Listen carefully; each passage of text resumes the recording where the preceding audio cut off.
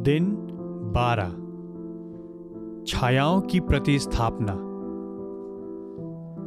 अब जो बातें हम कह चुके हैं उनमें मुख्य बात यह है कि हमारा ऐसा महायाजक है जो स्वर्गों में महामहिमन के सिंहासन के दाहिने विराजमान है। वह उस पवित्र स्थान और सच्चे तंबू का सेवक बना जिसे मनुष्य ने नहीं परंतु प्रभु ने खड़ा किया है। इब्रानियों 8:1 और 2।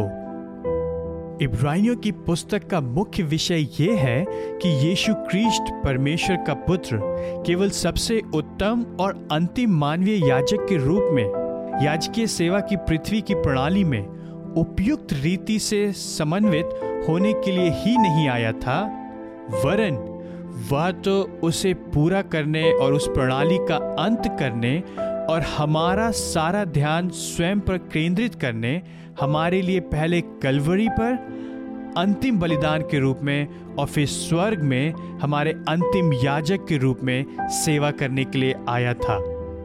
पुराने नियम का तंबू और याजक और बलिदान छाया मात्र थे। अब वास्तविकता आ गई है और छाया हट गई है। यह क्रिस्ट आगमन का एक चित्रण है बच्चों के लिए और हम में से उनके लिए भी जो बच्चे हुआ करते थे और जिनको स्मरण है कि वह आभास कैसा हुआ करता था।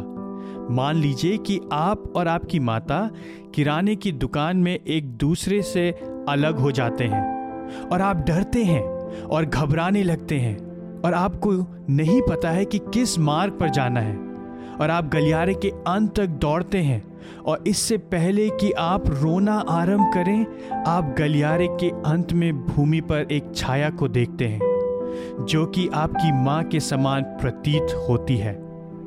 यह आपको वास्तव में आशा से पूर्ण कर देती है। परंतु अधिक उत्तम क्या है, छाया को देखने पर मिलने वाली आशा या कोने में आपकी मां का बाहर निकलकर आना और आपके द्वारा यह देखना कि वास्तव में वह आपकी माता ही है। या ऐसा ही है जब यीशु हमारा महायाजक होने के लिए आता है।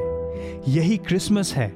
क्रिसमस वास्तविक वस्तु से छाया की प्रतिस्थापना है, जैसे कि मां का गलियारे के कोने से निकलकर आना और तब जो चैन और आनंद एक छोटे बच्चे को प्राप्त होता है।